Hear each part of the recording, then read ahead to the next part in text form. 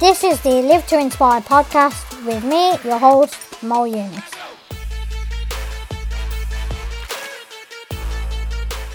Welcome to the Live to Inspire podcast with me, your host, Mo Yunus. Today I am with Aston Villa legend, footballing legend, Gabriel Agbonlahor. How are you, mate? I'm very good, thank you. How are you? Yeah, I'm great. Thanks very much for coming on to this podcast today.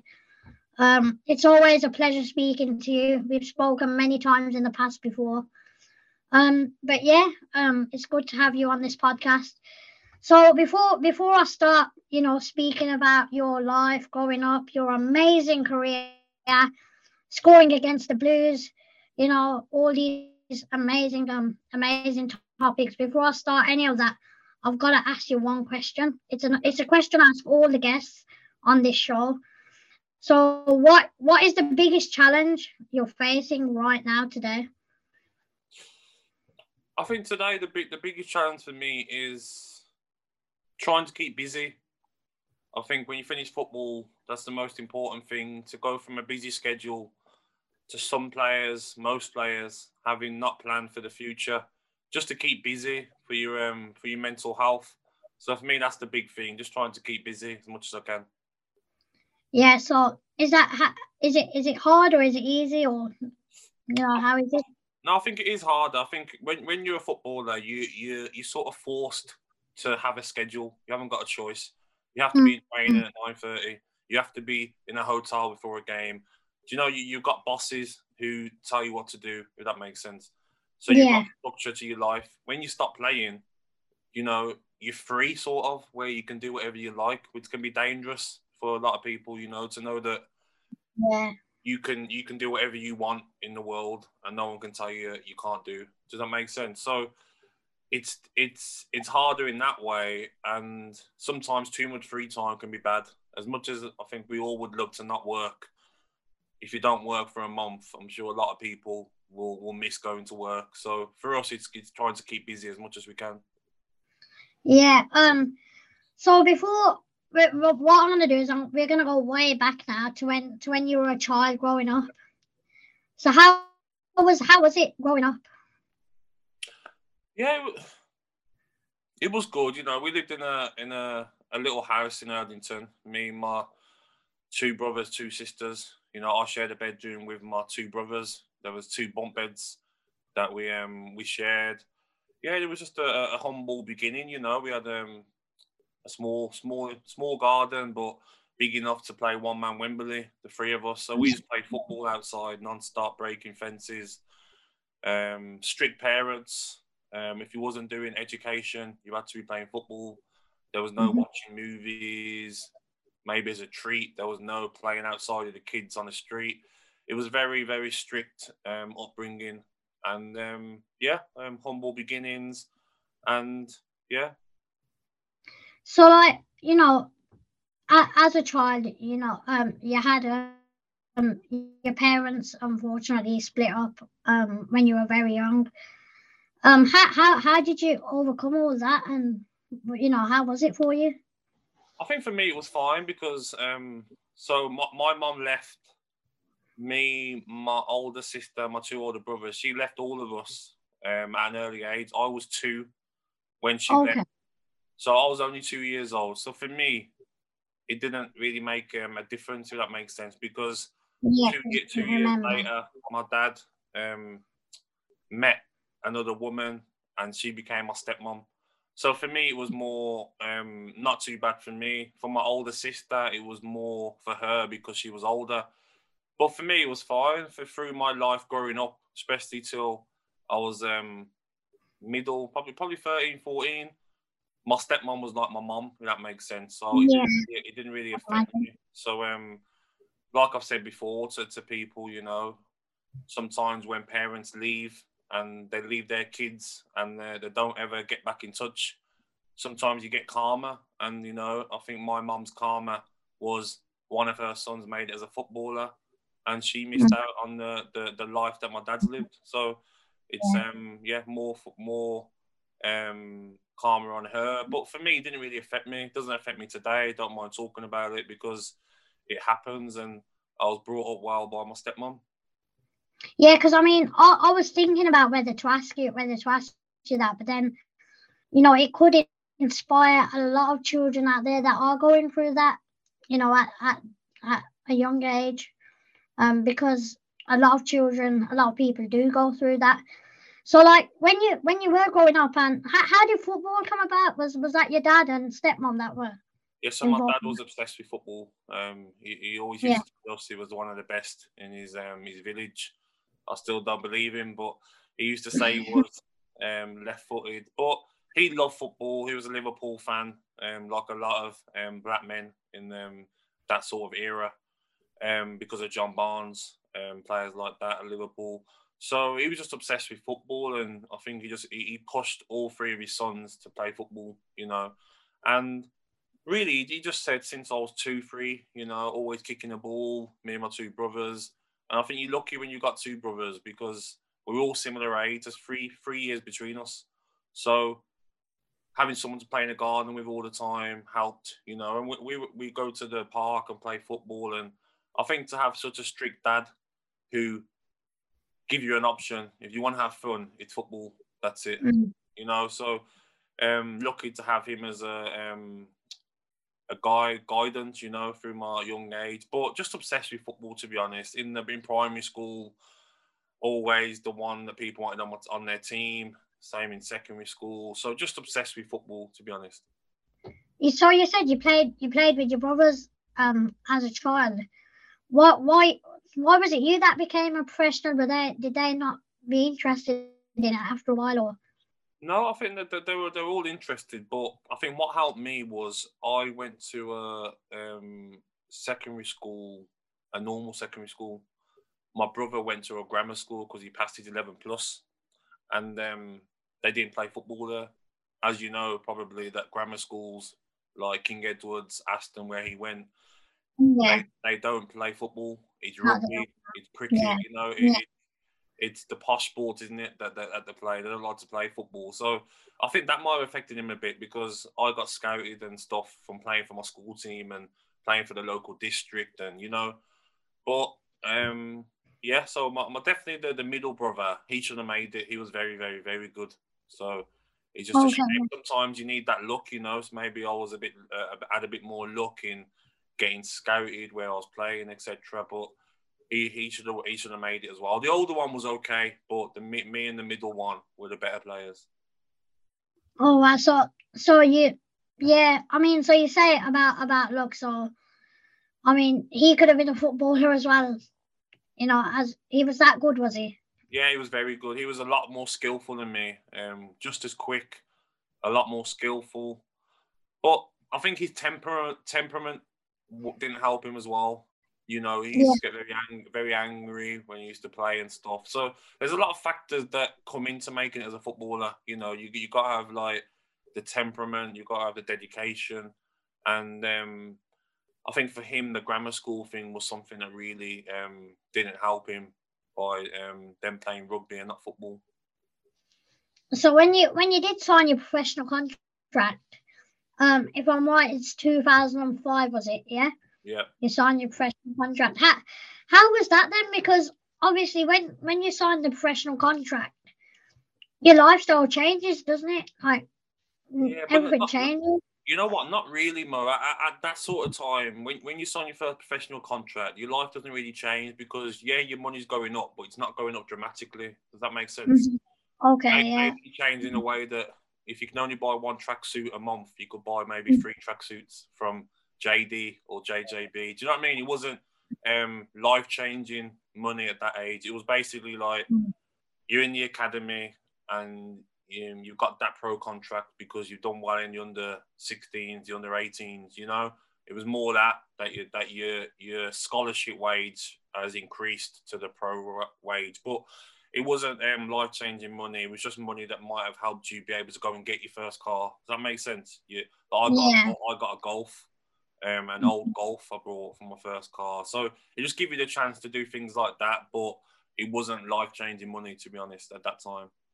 But I mean, when your career, gradually as your career went on, and you were playing, when it comes to the point where you were playing at Villa Park in front of all the fans, and when you got to the point where you was really in your prime, and the money did kind of shoot up and all that, and when your lifestyle, it probably did change a bit. How was that from coming to pretty much none of that to coming from pretty much nothing? How was that? How was the change? I can't lie, it was great. I can't lie. It was, No, fair enough. Yeah. I think when you come from humble beginnings and you so for me, I used to go to secondary school and have £5 for the week, and that had to get me school dinner through the week, but I'd end up spending it in the first 2 days because it wouldn't last a week. So when you come from them humble beginnings and then you come to this money, you go from that, and then 3 years later you're earning, really, really good money. Yeah, it changes. You go into shops at that age. It's like anyone. You're gonna want to enjoy life. You're gonna go and get a better car. You're gonna go to I remember going to the Lacoste shop in Bullring with my mate, and we bought 5 tracksuits each. I bought him tracksuits, loads of pens, hats, and you start going to see the club life, going out and enjoying and helping your family out with bits and bobs of money and stuff. So it definitely changes, and I can't lie, I loved it, because as a young kid, what young kid doesn't want money at 19? Do you know what I mean? Yeah. It's every young boy's dream, isn't it, to have this amazing money coming in and be able to spend like on clothes, on jeans, on different things. So for me, it was I really enjoyed it. But what was your sorry, what was that? I wanted to earn more though. When I got that first contract, I wanted a bigger one. Then I got that one. I wanted a bigger one. You want more money. You want more money because you can buy different things. You can help your family more. So there was always that in your mind to work harder and do better. That makes sense. Yeah, which you did, man. Fair enough. I mean, what was your first biggest purchase? Something you bought and it was something you'd never think you'd get as a child. You know what? It was my first house. I bought my first house at 18. So, yeah. So, what I did is that first contract that I signed, professional contract, I used all my sign-on fee as a deposit for a house. My dad done it for me.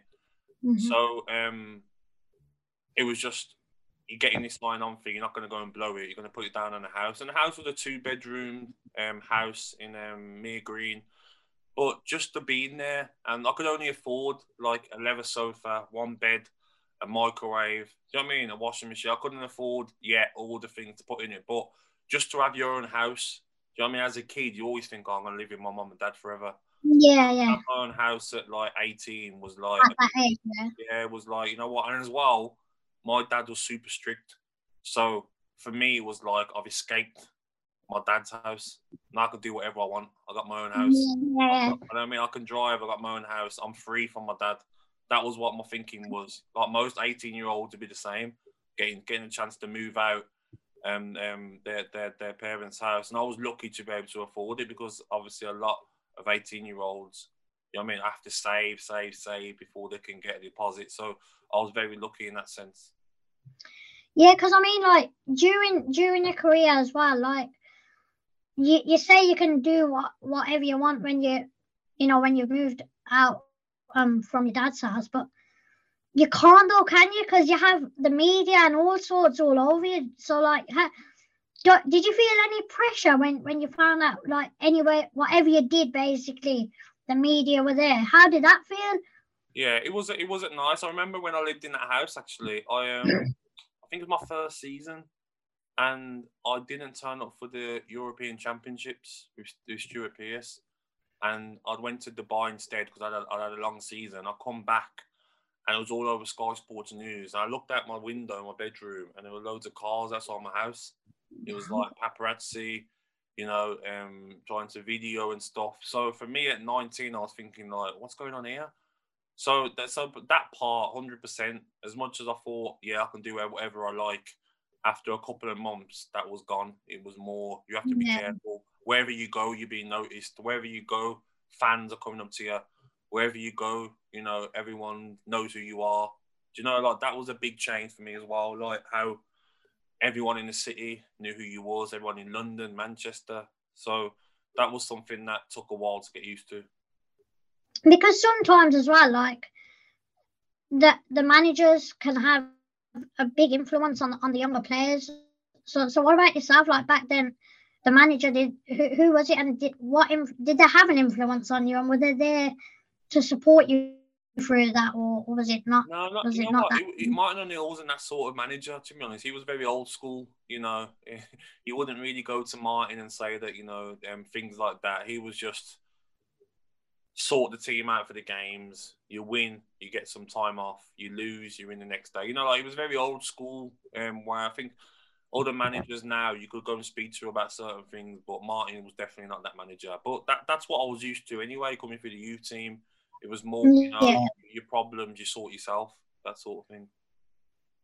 yeah. Because I mean, in your career as well, like I keep saying, you have had one amazing career. Thank The you. goals you've scored against the biggest teams. You've got the highest goal scoring record for Villa. So you've done really well. And you've not just had an influence in that sense, but you've had an influence on people like me as well, like growing up. Um, Even till this day, I look up to you, and I've looked up to you since I was a child, and that's why when I met you the first time, I remember thinking, oh, these guys are going to be. They're not going to talk much. They're just going to quickly find the shirt and they're going to walk away, which most of them did. Yeah. But I remember you stood there and you had a chat to me. You asked how my day was, and you really did seem like just any other person. And I think from then I started to realise that footballers aren't what I thought they were. You know what I mean? And then growing up, I remember times when you let me sit in your car and take a picture in your car and stuff like that. So when you tell me about your childhood as well, it all makes sense. You kind of grew up from nothing, and you've kept your humbleness, and a lot of people they wouldn't. A lot of people would change with that sort of money and stuff. Yeah. So yeah, man, it's special that what the Thank you. man you've become from. It's special, man. It's massive respect to you. Thank you. So I mean, like, I've got to mention scoring against Birmingham City. It always happened, didn't it? It always happened. I think for me, bro, the thing about that was that, like, just growing up as a Villa fan, and the era before I made my debut was like the Lee Hendry era, the Rice Vassell era, where they used to play Birmingham City, didn't they, and not get the results. You know, I remember the Dion Dublin sending off at Villa Park. I was there. I remember watching the away game when Enkelman, the ball went under his foot and they scored. And, you know, Clinton Morrison used to score, Jeff Horsfield. So for me, it was more just in my head, like, we have to beat these, you know, seeing how Yeah, they used to celebrate, and Robbie Savage and them players, like, it was just on my head that, like, whenever I played against them, it was like we have to beat them. And the big thing as well was when I got my first taste of the derby was when Gary Cahill scored that bicycle kick at Villa Park. yeah, I was yeah. on the bench and I'd ran into the whole end to celebrate with them. So just to see the noise and the electrifying feeling in the ground, that made me feel like I want some of this. So that's why whenever I played them, I more or less scored. Yeah, because it was always, you just knew it was going to happen. I mean, when Villa played Blues and you were there, you just knew.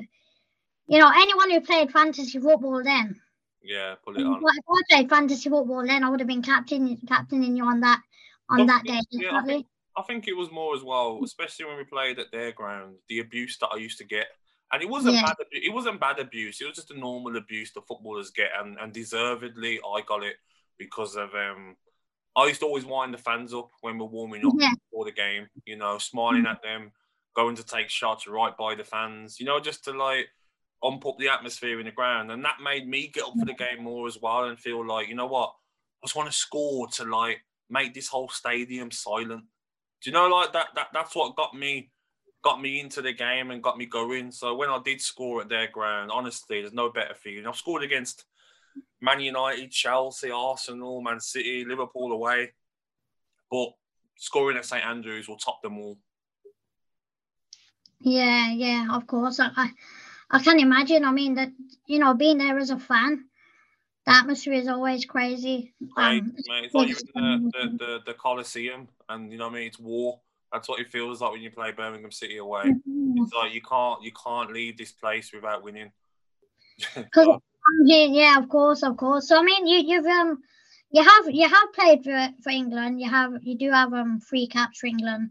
But do you feel hard done by? Do you reckon you should have been um, called up more and played more? Or you know what? I was in 16 squads, so I don't think I was hard done by. I think some of it might have been my fault. I used to pull out of a lot of squads and put Villa first. Mhm.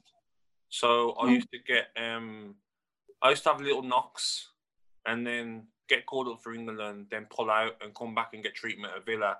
Because we were fighting for top 4 every season, I just didn't want to miss games through getting injured with England. So Mm. my loyalty was probably more with my club than country, I feel. So yeah, I did have the opportunities, like I said, 16 squads. And I think back then you've got to look at the competition as well. There was Owen, Rooney, Heskey was doing very well. There was Darren Bent, Carlton Cole. There was Jermaine Defoe, Peter Crouch. You know that you can't play us all, can you? So for me, it was more pride that I managed to get 3. I didn't want to be a one cap wonder, so to get 2 would have been enough. But just to Yeah, get the caps is something that like you can cherish of forever. course. Yeah, of course. Even getting 1 cap for Exactly. England, Play it's for your country, haven't you? exactly.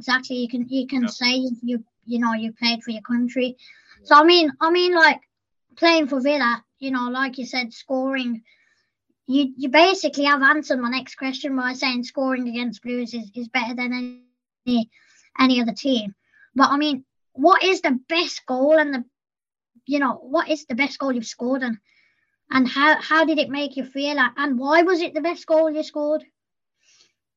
I think for me, the best goal that I scored for me, just the feeling afterwards and just the way we felt as a team was the Arsenal away when the long clearance over the top and I ran onto it and volleyed it in.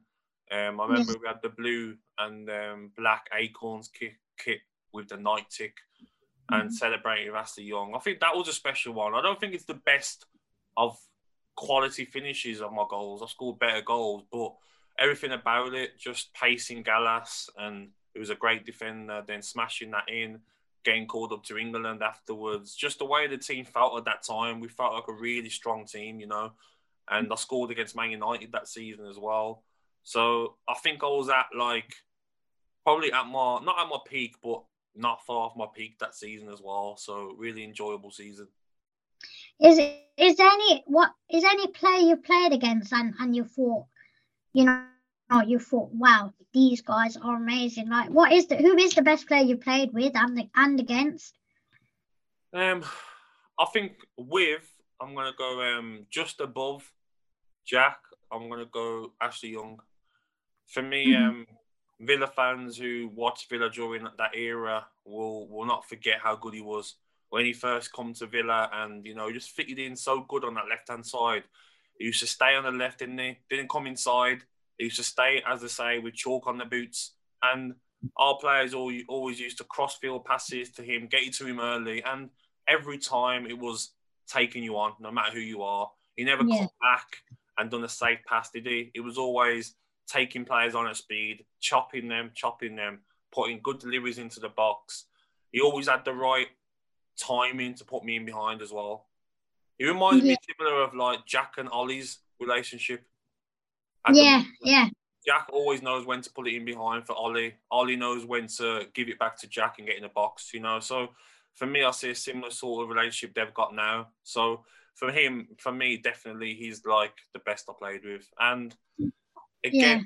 against, I'd say I'll probably say Ronaldo at Manchester United. I mean, he was Yeah. so dangerous. I mean, so not scared to just do whatever he wanted on the pitch. Was quick, Yeah. had tricks, and in the Premier League he was outrageous, wasn't he? So for Yeah. me, Ronaldo. Yeah. Because I mean, now you've mentioned that, I've got to ask, who do you pick out of Prime Jack and Prime Young? I think it's hard to answer that because is Jack in his prime yet? I mean, he's only 25. I think he's still got more to give, Jack. I think he can get better. So, Yeah. So you don't think Jack's in his prime now at the minute? no. I think he can get better, and I think he'll agree with that. I think he's been outstanding the last 2 seasons, hasn't he? But I think like he can get better. I think when he cuts on his right foot, he probably think, you know what, I can score more, I can whip more into the top corner more. You know, with his finishing, he'll know he can get better. So for me, at the moment, I'd probably say prime Ashley Young on that left hand side, but I think Jack can probably overtake him because I think he can get better, and he knows he can. He knows it. He said it himself. He said that, you know, he doesn't think he's at his best yet. He can go again and get better. Yeah. I think I agree with that one. I think yeah, Jack I think it's easy as well for people to forget players from before. It's easy to do, isn't it? You know, because Jack's on our minds now, we can see him. People will forget how good Ashley was. But if you think back and if you watch videos of some of the games that Ashley played in, I mean, he used to rip defenders. I remember the game against Chelsea at home, Mourinho, manager, and we beat them.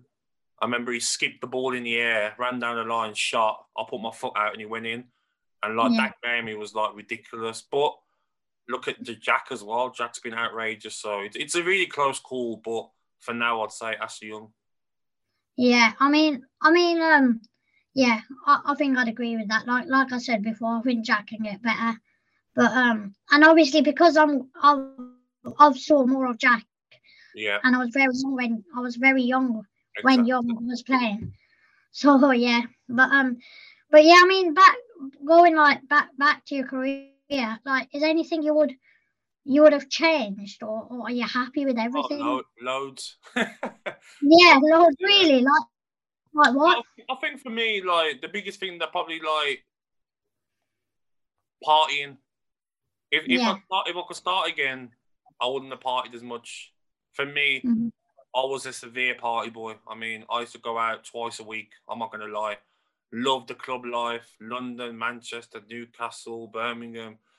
That was just me. I think because my dad was so strict with me through my childhood.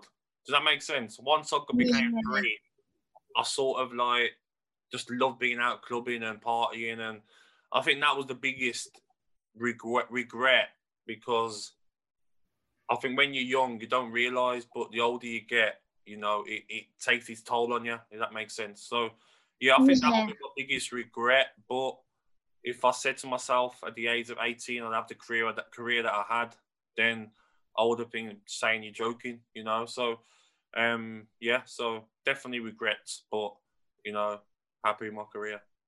Do you think as well? Because like we mentioned the media before, when whatever you did, it was all over the papers and stuff.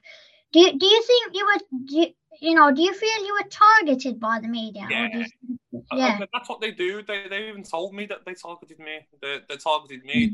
Now they target Jack. They target Sterling. With me, they knew that I was a party boy. They knew that I was easy meat to catch. You know, like So I remember coming out of restaurants and taking pictures of me. I'd ask them why you're taking pictures. They'd say, because we're going to use these when you next mess up, basically. That's what they say to me, the paparazzi. And I just think that they just loved it, didn't they? Like when I got caught smoking shisha in Dubai, I mean, I got suspended for Aston Villa, fined. And I'm thinking, if you look at it now, it's smoking shisha. Do you know what I mean? Like, so it's not, is it? Exactly. So obviously someone's took that picture in Dubai, sent it to the Sun. They've obviously done a story on it. But I think they were obsessed with me.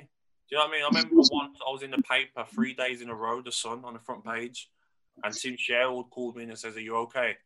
And I was a bit like, not really, no, because like I was waking up to like 50 messages in the morning saying, "Oh, I just seen you at the train station on the paper." I'm like, "What now?" Do you know what I mean? Like my private life and stuff.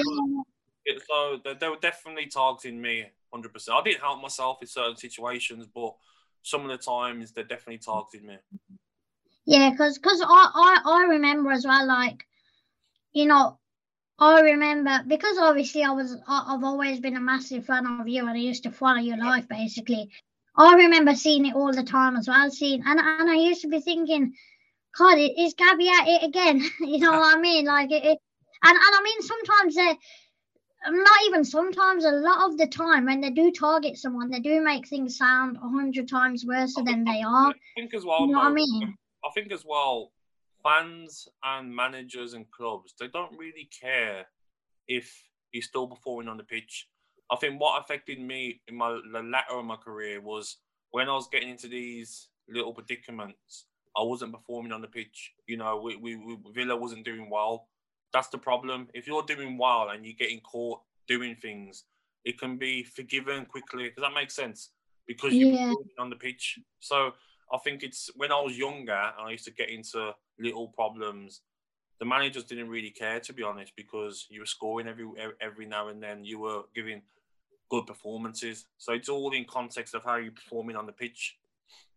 because I mean, like when you retired as well, like you must have felt a sense of relief because once you retire, there's a lot of things you can do. They're not bothered as well. Mm, The press aren't bothered about you when you retire. You know, mm, you're like dead meat now, not fresh meat. You're dead mm, meat. You know what I mean? So mm, the relief, honestly, now when I go for food, wherever I go, they don't care about me. That's what I love. mm. I love now being like free finally, where if I wanted to come out of a club or a restaurant drunk, they're not going to be bothered by me. They're looking for Deli Ali. They're looking for Jack. They're Yeah, looking for yeah. Madison. Do you know what I mean? They're Mm, looking for these Sterling, Rashford. They want to see them doing it now. That's the money for them now. So for me, I'm just glad that I've been left alone now and can do anything I like. yeah, cause I mean, like obviously now, like you said, they're looking for the younger players. But what would your message be to the younger players that are, they're getting into football, but they're targeted by the media? What would your message be to them? I think just try and like not bring it on yourself sometimes. I think there's a lot of targets out there now, and they're clever. I mean, Sterling's a target, but you don't Mm, see him get himself into any situations, so he doesn't give mm. them any smoke. So it would be that advice: just try and be a professional. Don't really drink. Try and be player like Harry Kane, who Mason Mount, who stay in, and you know, family men, then you don't get yourself into the predicaments. Yeah, yeah. So now we'll move on to like what you're doing now. You're retired and you're doing punditry now. I see talk sport, winding people up, especially the Leeds fans. Love to hear it. So tell us how the punditry came along and stuff. How did that come along? So for me, it's funny because when I was playing football all through the years, I always thought to myself, the day I retire, I'm going to go on holiday forever. I'm going to sit on beaches. Yeah.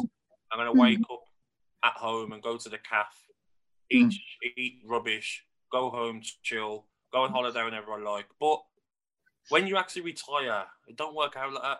Do you know what I mean? You're in this fantasy mm. when you're playing, like, yeah, I won't have to work again. I don't need to work again. But I retired. Then for a year, I was doing nothing. I was waking up on a Monday morning and nothing in my diary, nothing on my reminders.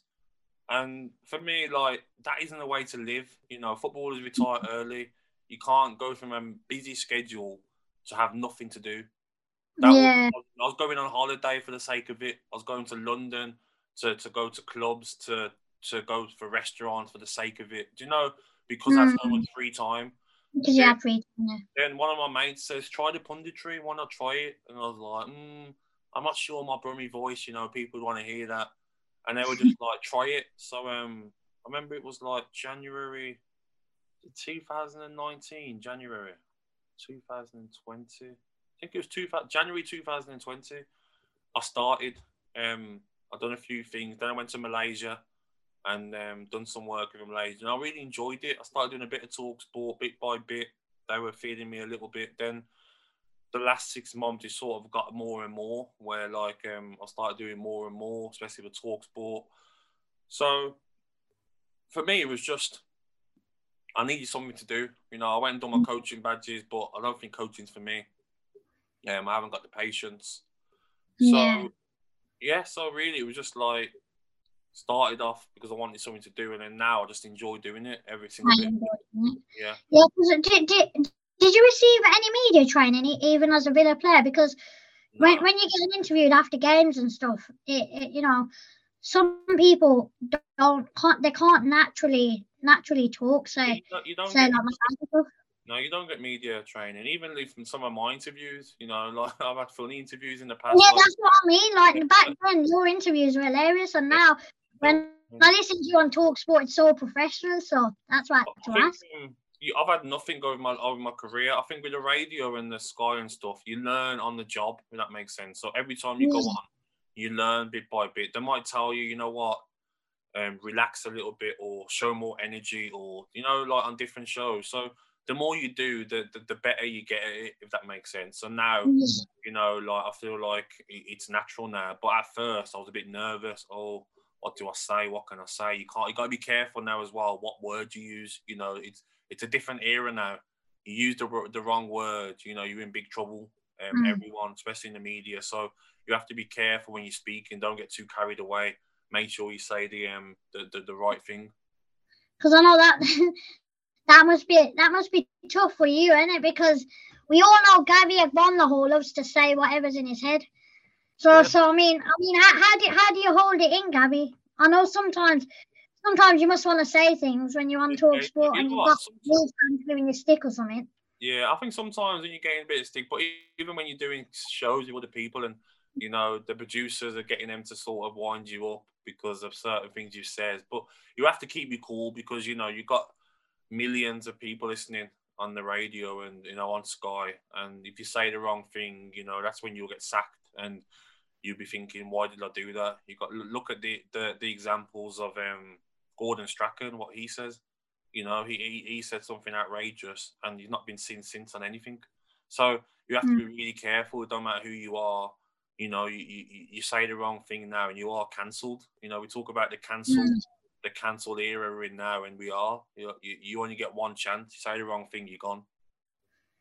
Yeah, because I mean, now you're doing your punditry and now you're retired and stuff, and like you said, you have a lot of free time on your hands. It must be good in the sense for family time and spending time with kids and stuff. Because I mean, being a footballer, you don't get that time with your kids, do you, or anything like that? So This is a how yeah. must be tough. This is a good point. I was speaking to Matthew Upson at work a couple of months ago, and he said he was going to get into coaching. Then he said to himself, I've had a career where I've been away from my family with Mm, football. Why would I want to get into another career which is quadruple the hours mm. and be away from your family? Does that make sense? So Exactly. Yeah. I'm similar in that sense as well. That I'd rather do the punditry where you can pick and choose when you want to work here and there, and spend time with your kids. Mm, If you're privileged to be in a position where you can work less and spend more time with your kids, I think every parent would love that.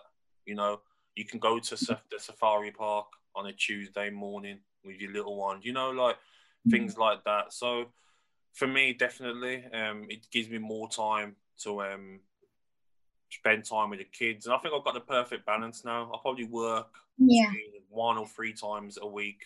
It varies, and I've got some time for myself with my friends and a lot of family time. So I think I've got the right balance at the moment. Yeah. Because now we're getting like now you're on this, now you're at this time in your career, and like you said, you've got the balance with your kids and stuff, and you didn't back then. Did they ever ask you any questions and say like, Dad, why can't can you spend more time with me or anything like that, or were they Um, fine with it?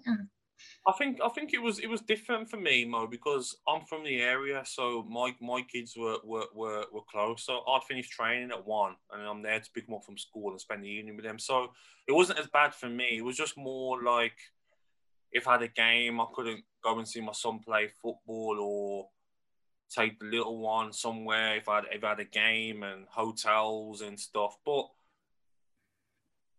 pre-season, you'd be away for pre-season whilst the kids have finished school. That makes sense. So the Yeah. kids 6 weeks holidays, you couldn't go away with them. That was a bit of an Mm. annoying thing. when they're going on holiday, you couldn't go with them because you been pre-season.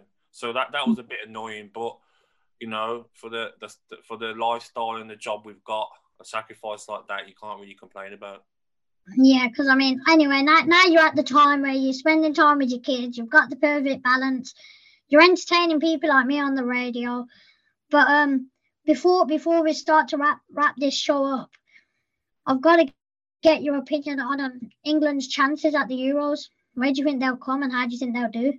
I think they can win it, Mo. I really do. I feel that as long as he plays the right team and the players turn up, I think I've had this argument on Talksport with people. I think England's squad's the strongest out of Belgium, Germany, Portugal, France, Spain. I think we've got the strongest squad. I know France have got Mbappe, Benzema, but we've got Sterling, we've got Rashford, we've got Grealish, we've got Foden, we've got Kane, Watkins, Calvert-Lewin, Mount, Henderson. I mean, come on. I think other countries should be playing England and thinking, all right, we've got to change our formation because they're so dangerous. We Yeah, should be like so worried about other teams that don't worry about us because yeah, look at the quality we've got. I we mean, do. Yeah, talk about the golden era. This is the golden era now. yeah. Because I mean, setting up. I think it's all about playing the right squad. I mean, with England, if I he think plays the right squad, I think we'll win it. it's tough as well, though, isn't it? Because if you ask 20 people now, who would you play in the first game, the first 11? Every team's going to be different. Do you know what I mean? Your Yeah, team will be different to mine. You know, yeah. Villa fans will say Grealish on the left. Man City fans will say Sterling on the left. Man Mm. United fans will say Rashford on the left. You know, so Yeah, yeah, yeah. there's going to be so many different teams. But I just hope that Southgate picks, the right one to get results.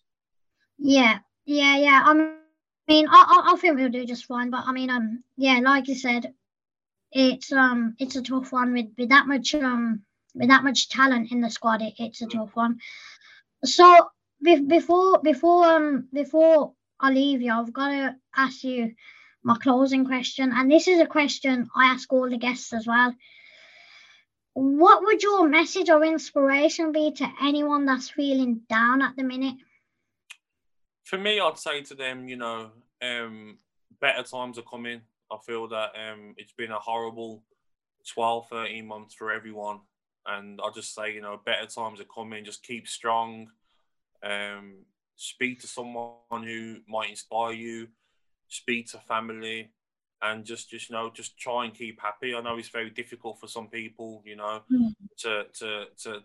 to do that, but just try and be positive and just try and keep in there, and better times are coming for everyone. Yeah, I mean, yeah, that message is perfect. You couldn't have said it any better than that.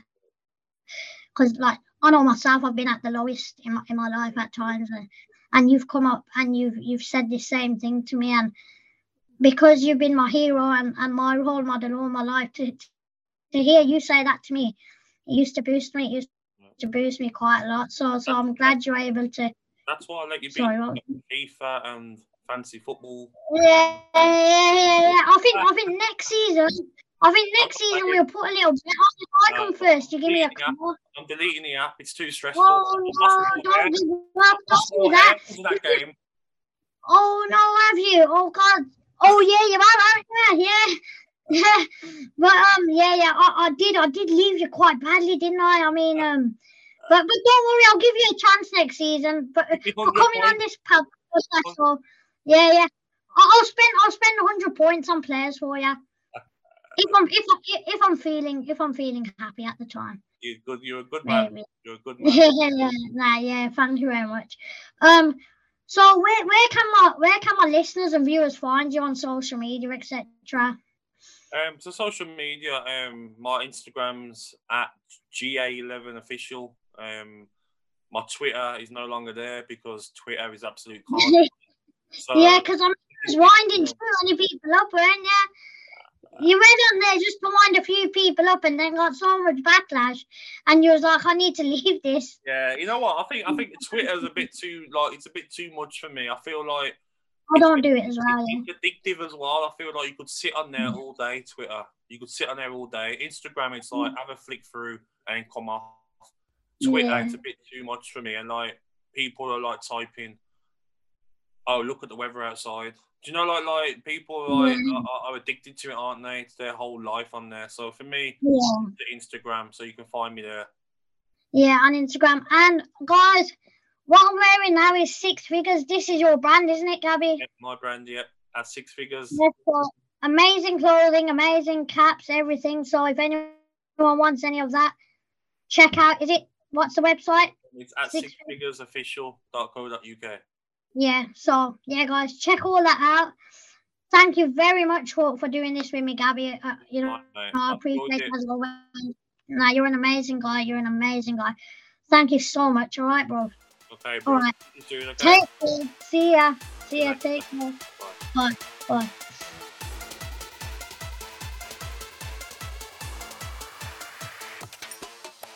Thanks for joining us on the Live to Inspire podcast with me, your host, Mo Yunus.